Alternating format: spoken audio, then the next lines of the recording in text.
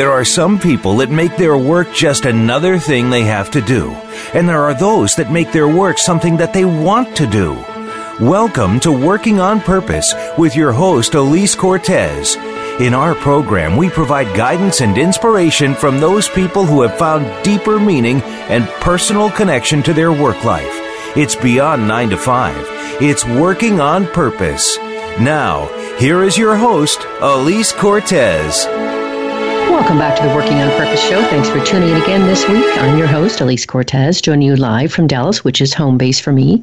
If you've been tuning in for a while, you know this program is all about helping people create more meaningful and purposeful lives and equipping leaders inside organizations to make work a rich and compelling part of life so employees thrive, give their best performance, and want to stay.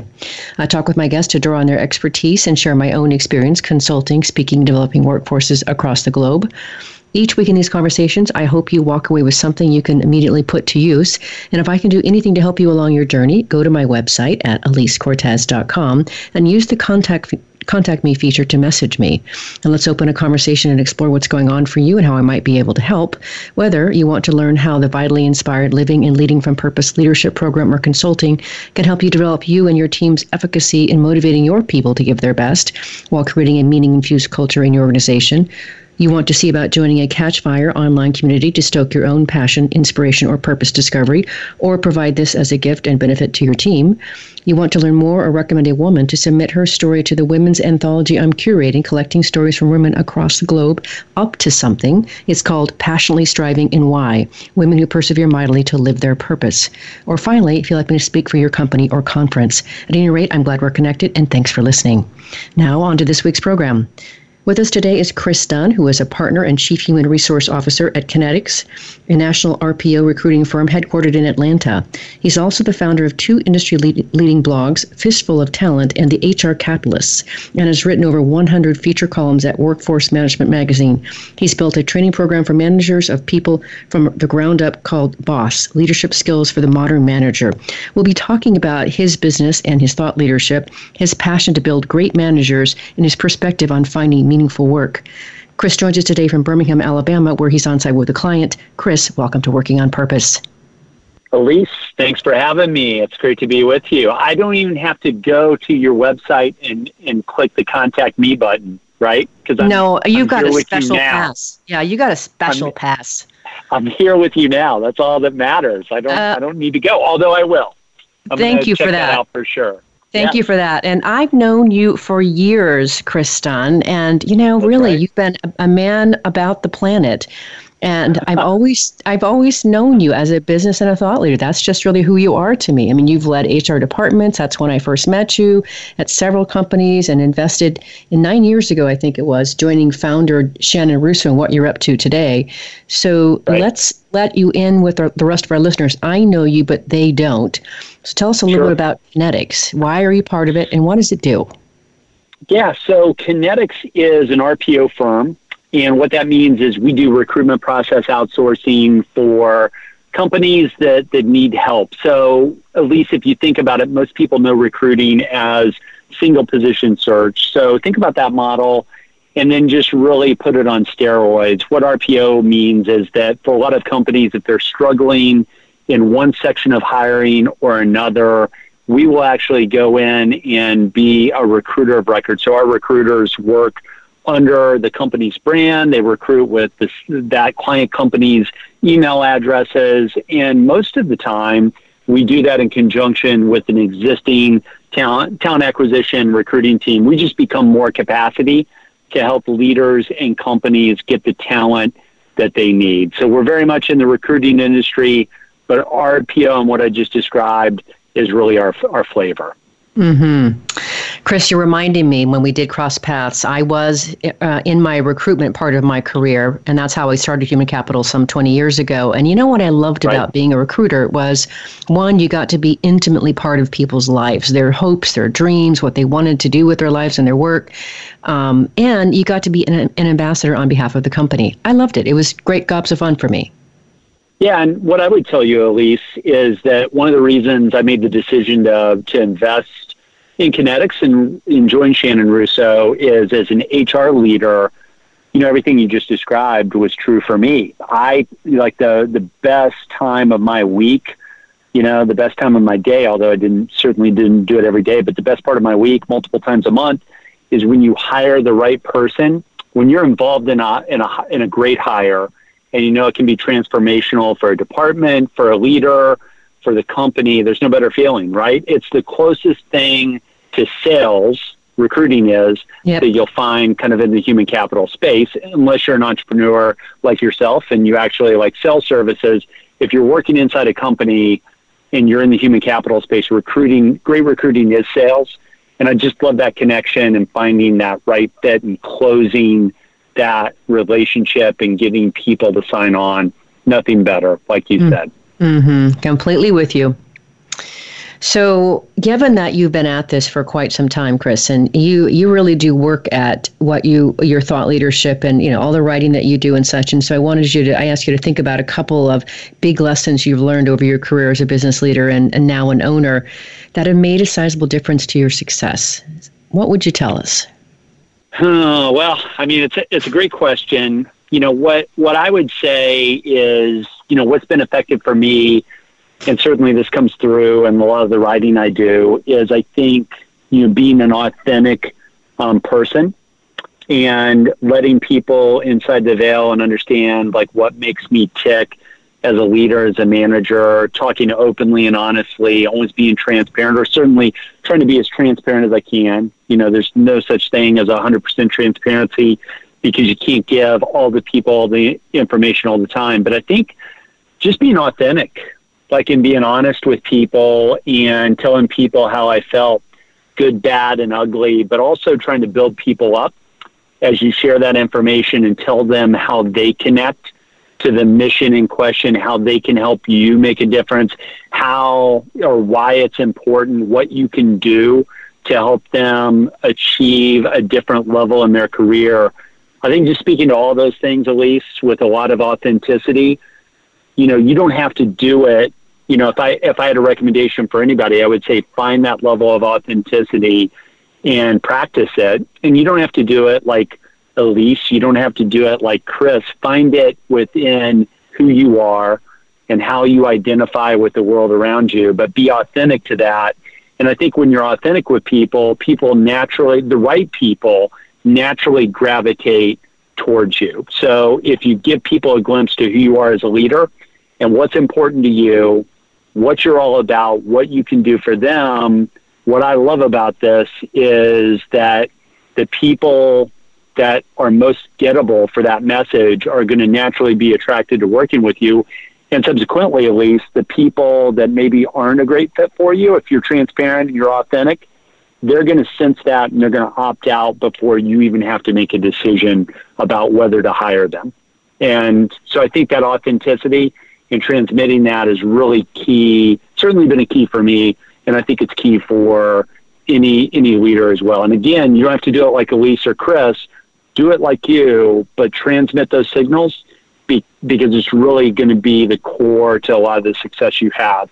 If you hide from that, Elise, I think that's where you get in trouble. And you'll miss more often than you should in the hiring process, and then you'll have to make a lot of tough decisions when people join your team.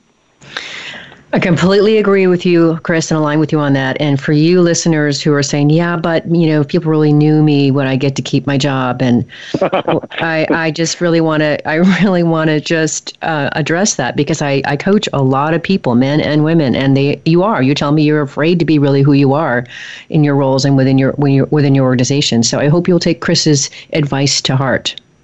Hey, Elise, can I say one more thing? Yeah, please.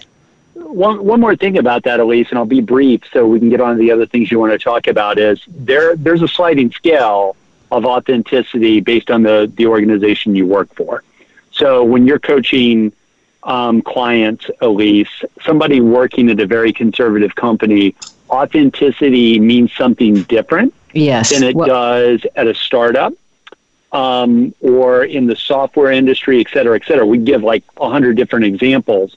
But even if you're working for the most conservative company ever and you think you have risk, just by being a little more authentic, you don't have to be at Google, you don't have to be in the Bay Area to be authentic. You can be authentic based not only on who you are, but in the circumstances you're in. You can be more authentic than the other managers and leaders at that very conservative company without taking a lot of risks. Do you agree? And that was a fantastic clarification. I think that will help our listeners tremendously, Chris. Thank you. That was awesome. I gave you way extra points for that. Thank you so much. You can call me anytime you want now, see? Yeah, I love it. Yeah. All right. Well, so you, kind sir, in the work that you do and the business that you run and the various roles that you've had, have had a pretty interesting seat at the table, I think. And so from that vantage point, I would love for you to share, what do you think some of the most pressing issues business leaders are facing today? What have you seen, heard, or know?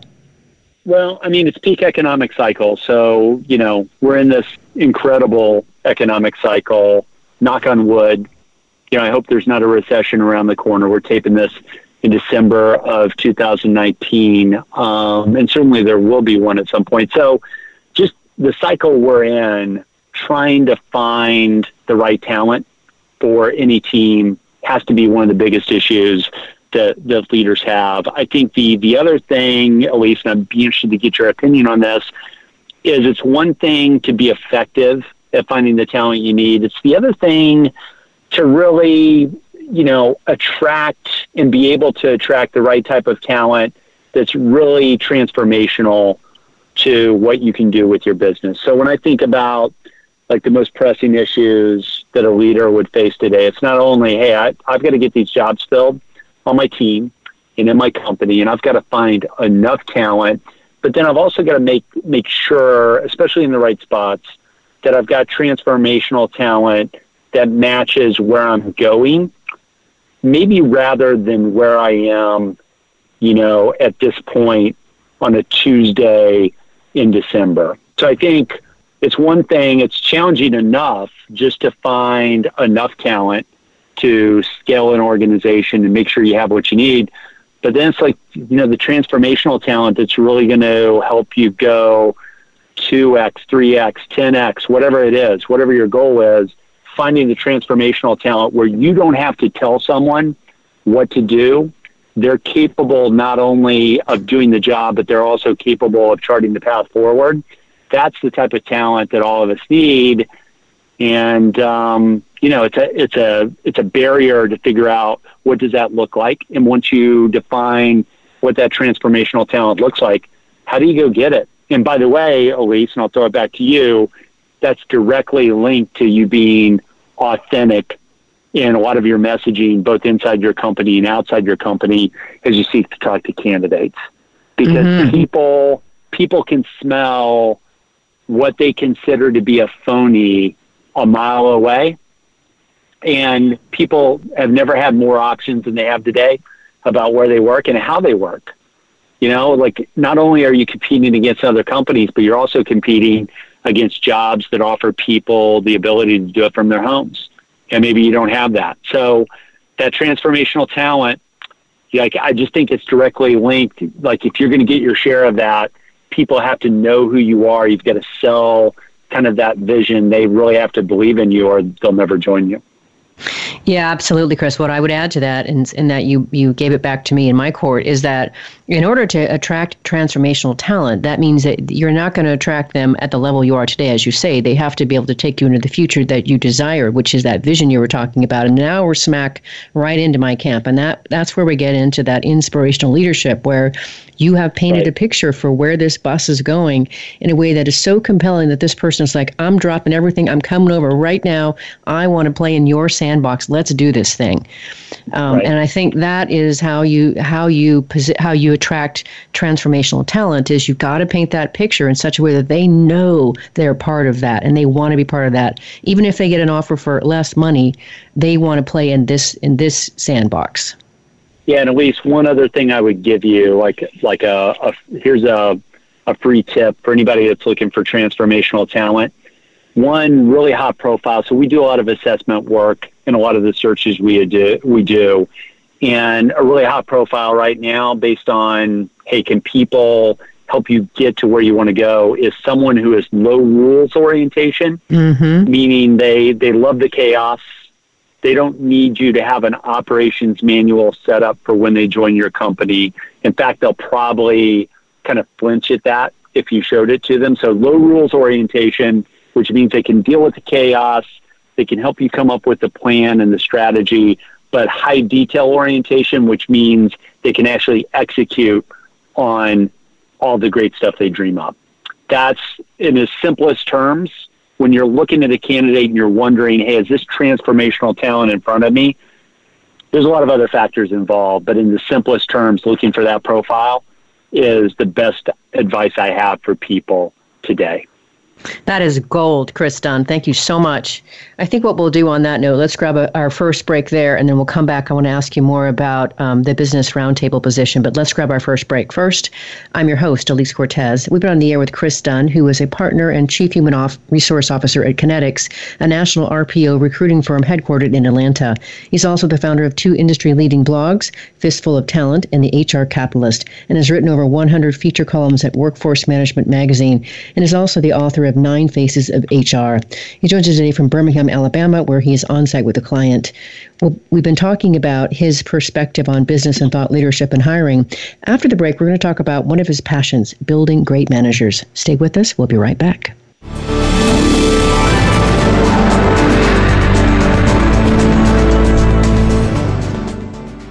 Elise Cortez is a speaker and engagement and development catalyst. She designs and delivers professional development, leadership, and engagement workshops and can bring her expertise to your organization. She will help ignite meaningful development within your workforce that will increase employee engagement, performance, and retention. To learn more or to invite Elise to speak to your organization, please visit her at www.elisecortez.com. She would welcome the opportunity to help get your employees working on purpose.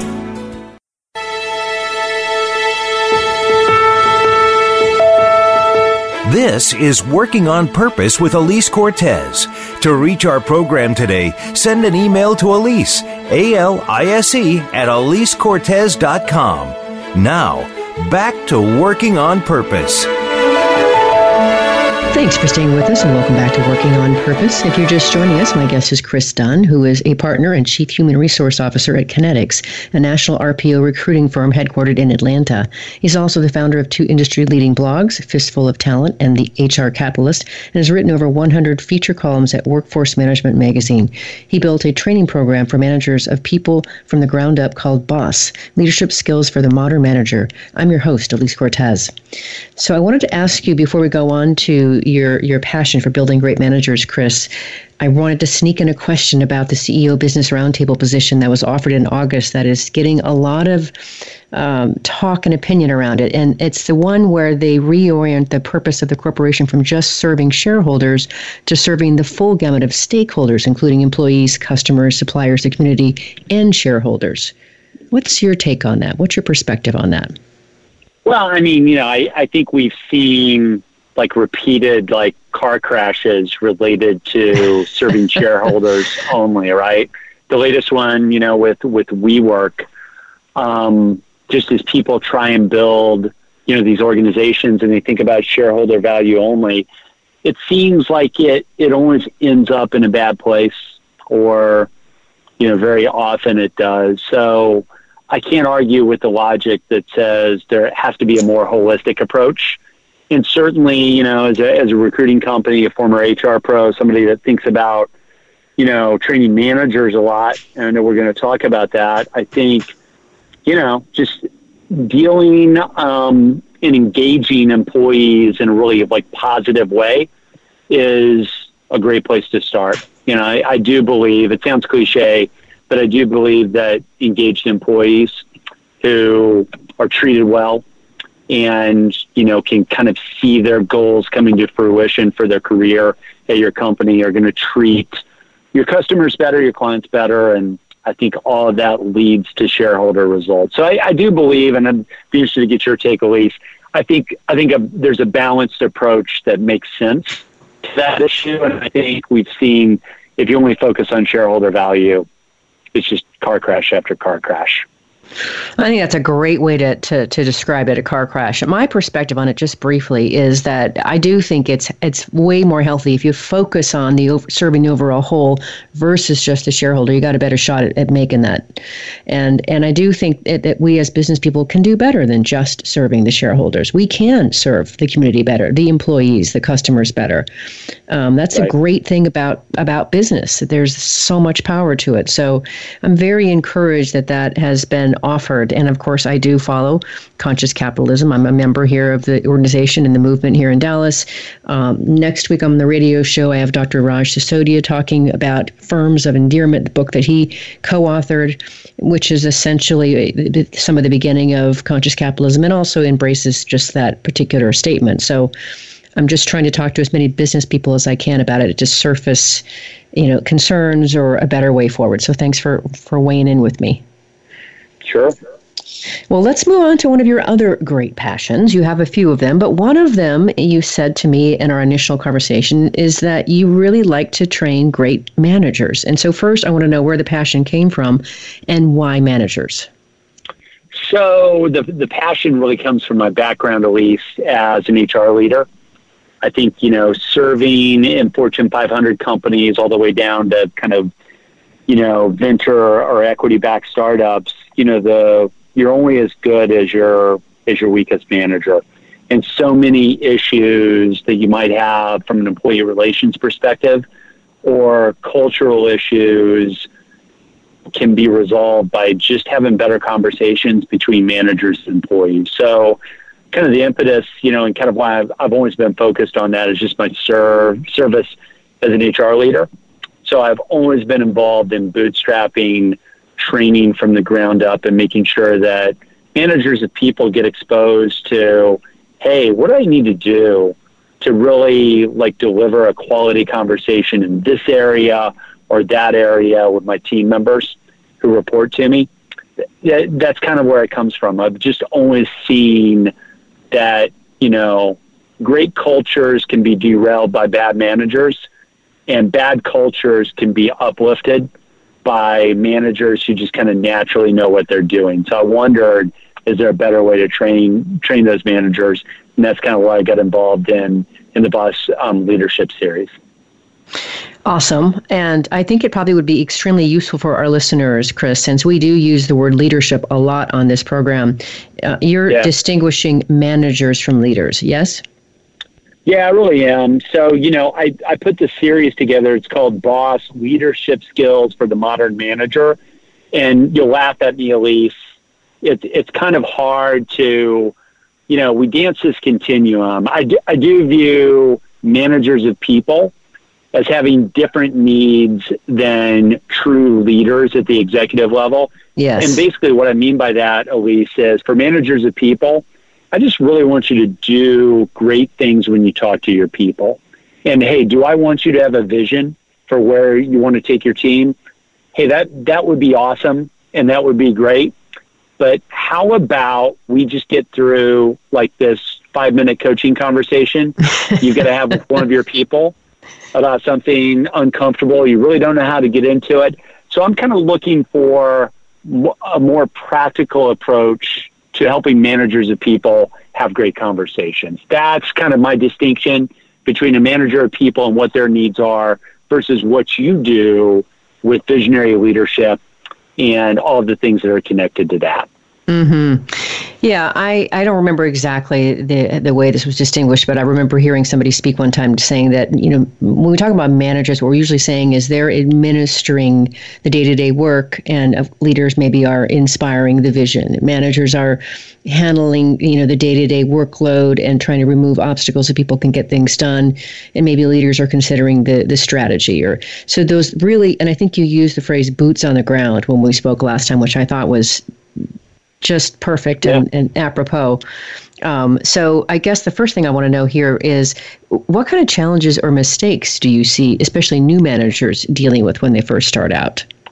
Well, I think the biggest thing, Elise, and love to get your take on this, I think the biggest thing is they don't know how to get into conversations. Mm-hmm. So, you go, you're a new manager, maybe you got promoted from within, maybe you joined the company, but maybe it's the first time you've been a manager. And when stuff happens where it's going to feel like confrontation to you to have a conversation, most normal people don't like confrontation.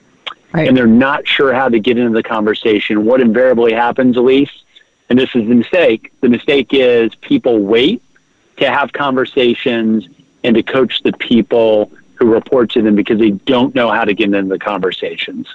So by waiting, everything gets worse, Elise. Mm-hmm. So the biggest mistake is you wait to have conversations, you wait to coach, you wait to give them feedback. You just go right down the list. If you wait, you lose.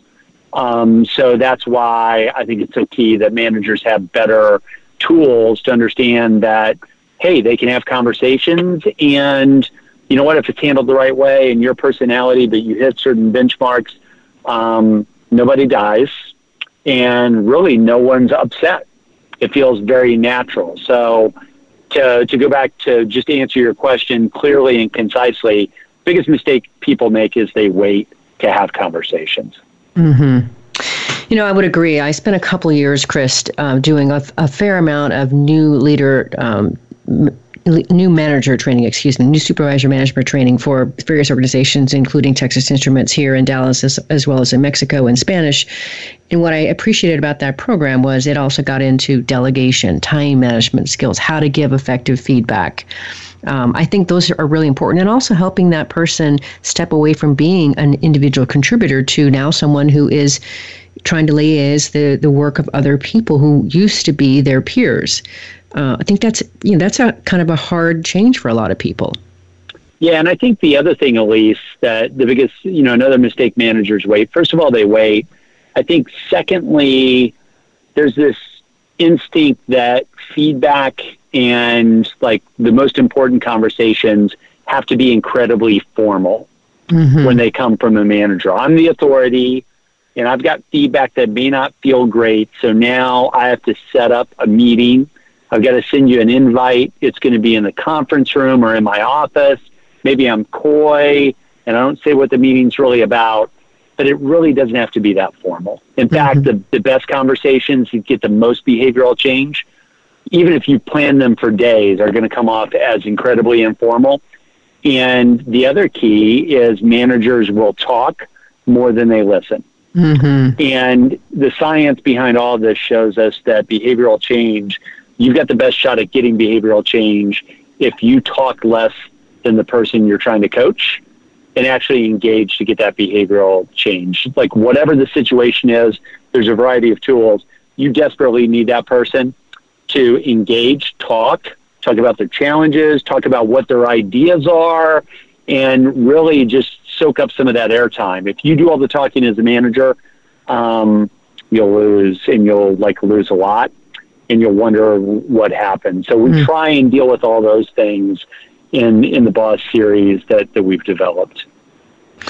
Well, and to that end, I wanted to hear more about that and help our listeners understand it as well. So you created and run the Boss Leadership Series. So tell us about it. What are kind of the nuts and bolts of it? What's it designed to do? How does it work?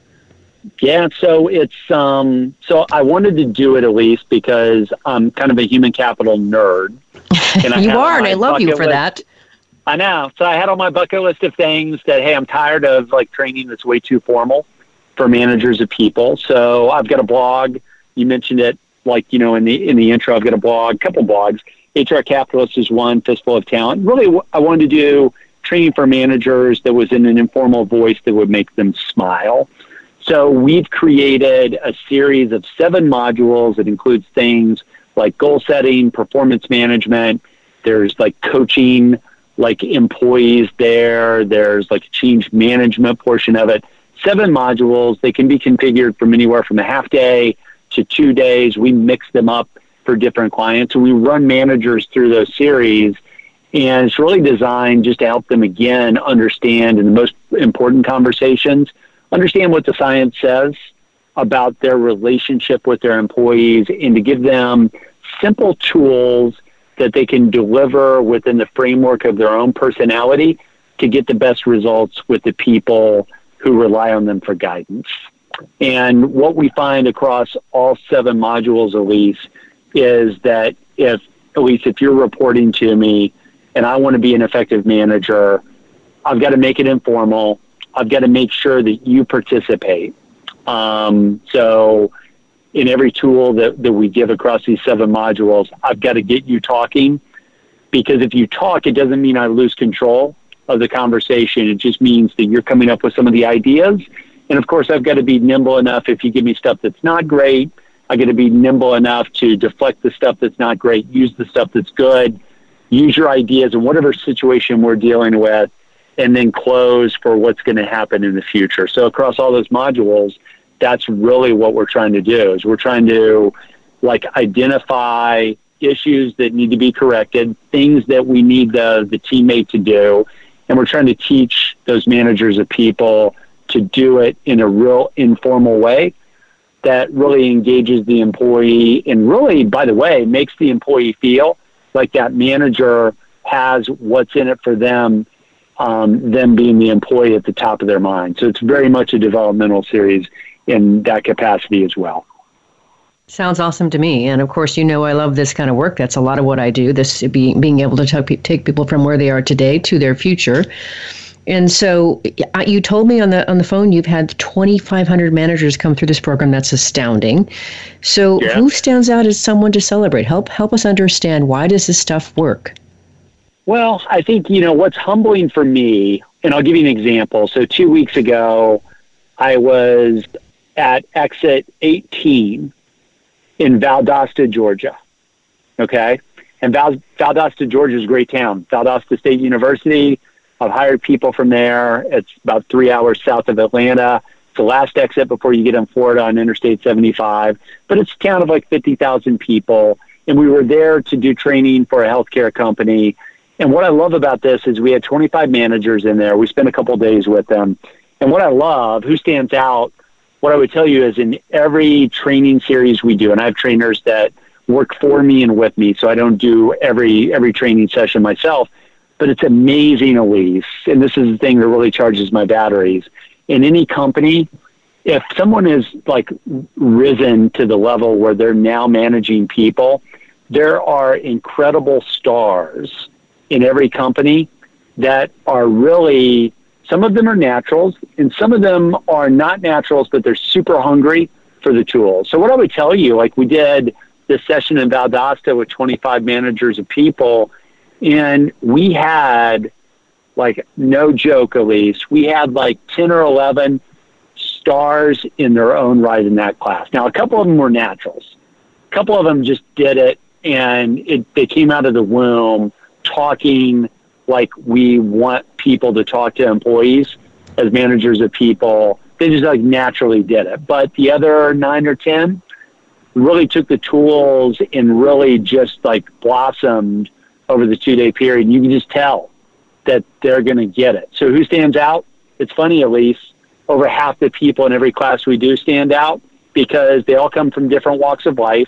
There's a lot of diversity in every class we do across multiple factors, but people get it and they're hungry for the tools. I love it. I love witnessing that transformation. So I'm right there within your back pocket. Let's grab our last break here, Chris. I'm your host, Elise Cortez. We'll be on the air with Chris Dunn, who is a partner and chief human resources officer at Kinetics, a national RPO recruiting firm headquartered in Atlanta. He's also the founder of 2 industry-leading blogs, Fistful of Talent and the HR Capitalist, and has written over 100 feature columns at Workforce Management magazine, and is the author of 9 Faces of HR. He joins us today from Birmingham, Alabama, where he's on site for a client. After the break, we're going to talk about his perspective on finding meaningful work. Stay with us. We'll be right back.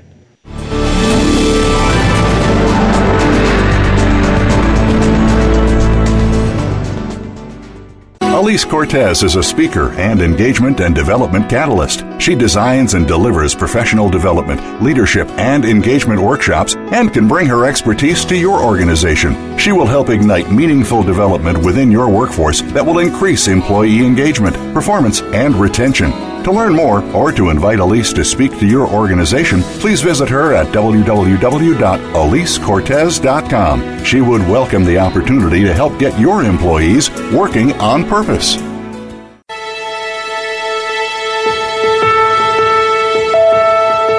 This is Working on Purpose with Elise Cortez. To reach our program today, send an email to Elise, ALISE, at EliseCortez.com. Now, back to Working on Purpose. Thanks for staying with us and welcome back to Working on Purpose. If you're just tuning in, my guest is Chris Dunn, who is a partner and chief human resource officer at Kinetics, a national RPO recruiting firm headquartered in Atlanta. He's also the founder of two industry-leading blogs, The Fistful of Talent and The HR Capitalist, and has written over 100 feature columns at Workforce Management magazine. He built a training program for managers of people from the ground up called BOSS, Leadership Skills for the Modern Manager. I'm your host, Elise Cortez.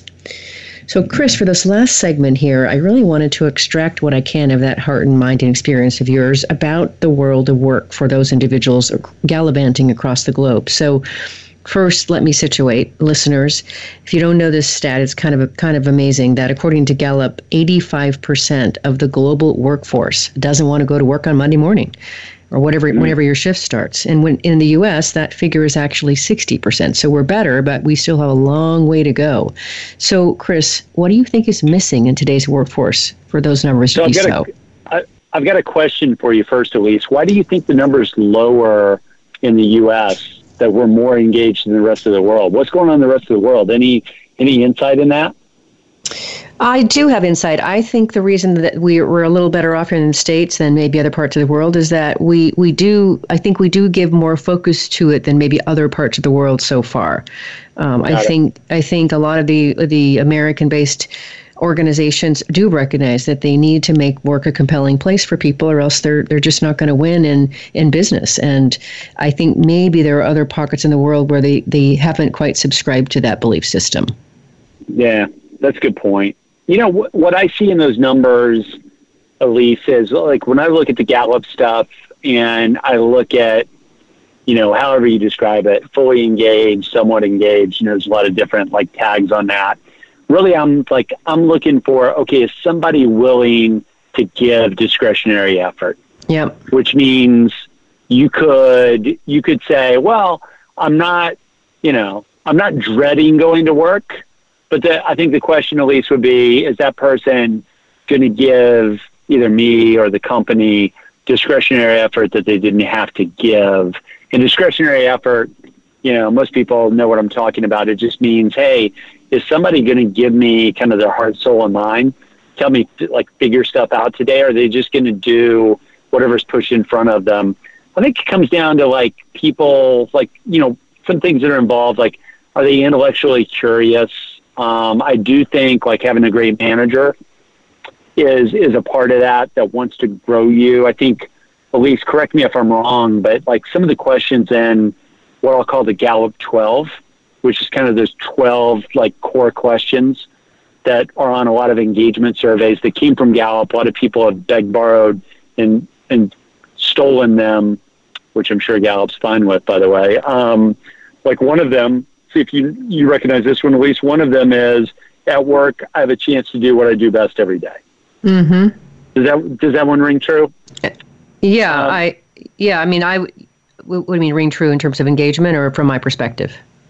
Well, I mean, that's certainly part of the Gallup 12. Another one that comes to mind is, at work, there's someone concerned about my development. Right? Mm-hmm. And I think both those questions kind of speak to the fact that, hey, I know there's going to be bad stuff that I got to do that I don't really enjoy, but is there somebody at my company that kind of knows what charges my batteries and what I really like to do and what my like super skill is, what my ninja skill is, and do they try and help me get in a position where I can use that? So even if I've got some battery draining going on at work, do I get a chance to charge my batteries every once in a while? I think that probably comes down to that person's manager just trying to understand what motivates somebody. And, none of us have jobs that, are 100% filled with stuff that's just incredible, but we all want jobs where we get a chance to do what we do best. And I think it's like, has the manager figured out what that is for the individual in question? And when they do, and when they try and give that person a chance to do it, at least, I kind of think you get the discretionary effort, which I think even transcends that 60% number who maybe aren't dreading or I guess are dreading going into work. So it's 40% that aren't. I think there's a subset of that 40%, which is really where you want to get. They'll give you discretionary effort. How do you feel?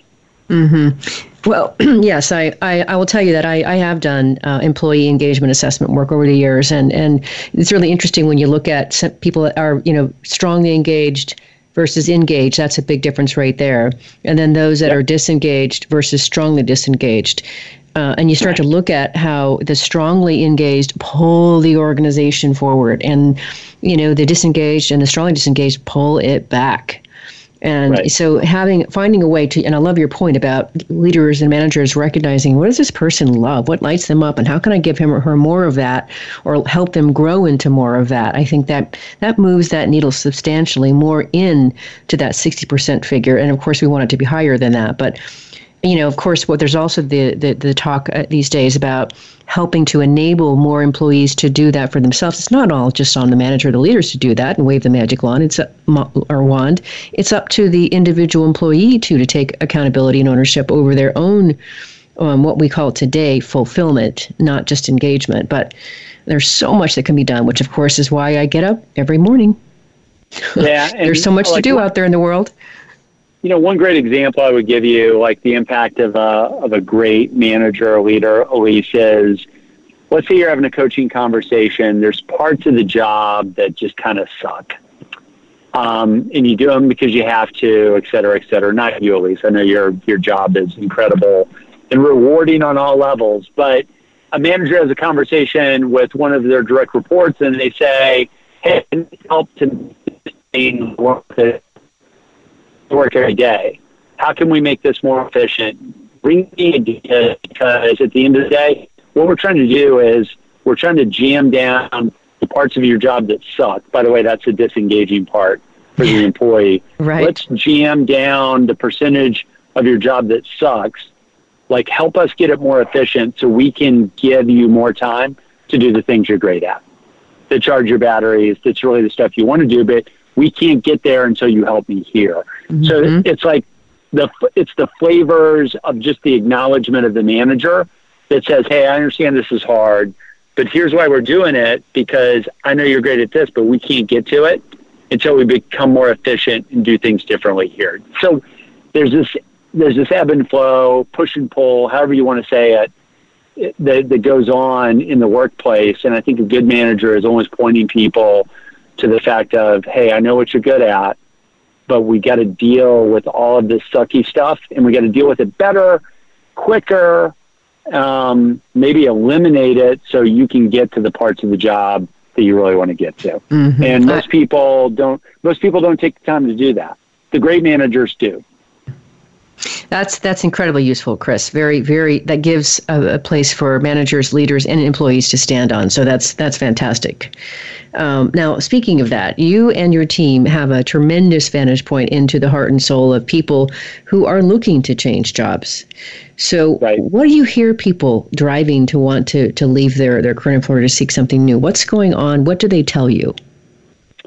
Well, I mean, money is always an issue. So people will find themselves in bad spots, just from an economic perspective with, providing for their families. So money is always there. But once money becomes even and it's off the table, at least, it almost always comes down to perceived instability with a manager, department, or company. And it can occur on any of the three levels. So not that our recruiters would ever do this, Elise, because this would be a form of manipulation. But if we have a great candidate and they're wondering if they want to make the jump to one of our great clients, one of the things we have to understand is what their motivations are and where they have fear, doubt, and uncertainty. And we've got to ask tough questions about that, because when people move, once the money thing is even, or once the money thing is not the most important thing, it almost always comes down to perceived instability, again, at the company level, the department level, or the manager level.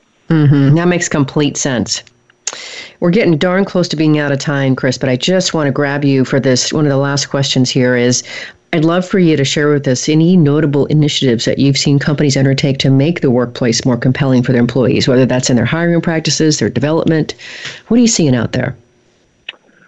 Well, I think, not to be incredibly selfish, with like what we do, I think there's a couple of things going on. I think some interesting things, and I could speak for an hour about this, but I think companies that are really trying to recruit better and trying to get transformational talent are probably taking the time to speak directly to transformational talent and what they do from an employment branding perspective. So if you look at somebody's career site, rather than simply serving up jobs, the companies that are really trying to get directly involved with positions in areas that really drive their business are really trying to tell a lot of stories about people actually doing the work inside the company.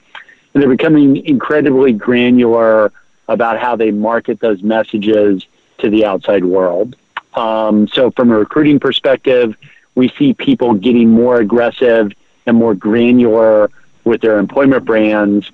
And then, I think the other thing is people are really investing in development dollars for their workforces, and they do that a couple of different ways, right? They make development dollars available to the rank and file employee. They're also training their managers, but when they do it for the rank and file employee, it's really interesting. I don't know if you saw the recent Amazon commercials that are out there. They're kind of like really touting their tuition aid program, and one of the people in the video, by the way, a form of employment branding, which I just spoke about, is basically says something along the lines of, so you're going to pay for my college and then you're going to let me leave. And I think, what's interesting to me is that people that are spending development dollars, whether it's training, whether it's tuition aid, whatever you have, are really doing that with the message that, hey, we're just trying to make you as good as you can be. And if the time comes in the near future where you have to leave, we're going to shake your hands and we're going to ask you for a referral, if you find something better. But while you're here, we're really going to invest in you. And at least kind of the outcome of this. All the data shows that when you invest and you send that message, that we're going to invest without fear of you leaving. A funny thing happens, people actually stay longer, right? Yes. How beautiful. That's kind of the deal. Uh-huh. Beautiful, Chris. No, I didn't know about the Amazon ads, but I quite like that. Well, we've come to the end of our time together, but I want to always give you the last word, you, the guest. So in, say, 30 seconds or so, Chris, what would you like to leave our listeners with today? What I would say and I know you have a huge leadership audience, Elise, I think the more authentic you can become and the better coach you are for all the people who report to you, the more you can be a mentor for 2 and 3 levels down the organization. The more open you are, the more informal and authentic you can be where people see the real you just become a magnet. And I think in addition to everything that you teach and counsel people on, Elise, that's the one thing that I would focus people to let people feel like, whether when they talk to you, your social accounts, whatever it is, your LinkedIn profile, let them feel like they've got a window inside to you, the leader, that other leaders don't provide. And you'll be amazed what a magnet you become. Fantastic way to finish, Chris. Thank you so much. I am so glad you were willing to come on the air with me and dance with me here on the airwaves. Thank you so much for joining your heart, soul, and authenticity. Thank you, Elise. You're welcome. Listeners, if you want to learn more about Chris Dunn, Kinetics, the BOSS program for managers, or Chris's thought leadership, visit Kinetics HR. Let me spell that for you. It's KINETIXHR.com. Last week, if you missed the live show, you can always catch it via recorded podcast. We were on the air with Dr. Gleb Sapersky, the author of Never Go With Your Gut, How Pioneering Leaders Make the Best Decisions and Avoid Business Disasters. We talked about his mission to educate about the 100+ known cognitive biases and to protect leaders from dangerous judgment errors resulting from them by developing the most effective decision-making strategies. Next week, we'll be on the air with none other than Santa Rani and Mrs. Claus as we settle into the close of the year and celebrate the magic of the season. We'll be doing a Facebook live stream as well, so be sure and join that. See you there. Remember that work is at least a third of our life, so let's work on purpose. We hope you've enjoyed this week's program. Be sure to tune in to Working on Purpose, featuring your host Elise Cortez, each week on the Voice America Empowerment Channel. This week, find your life's purpose at work.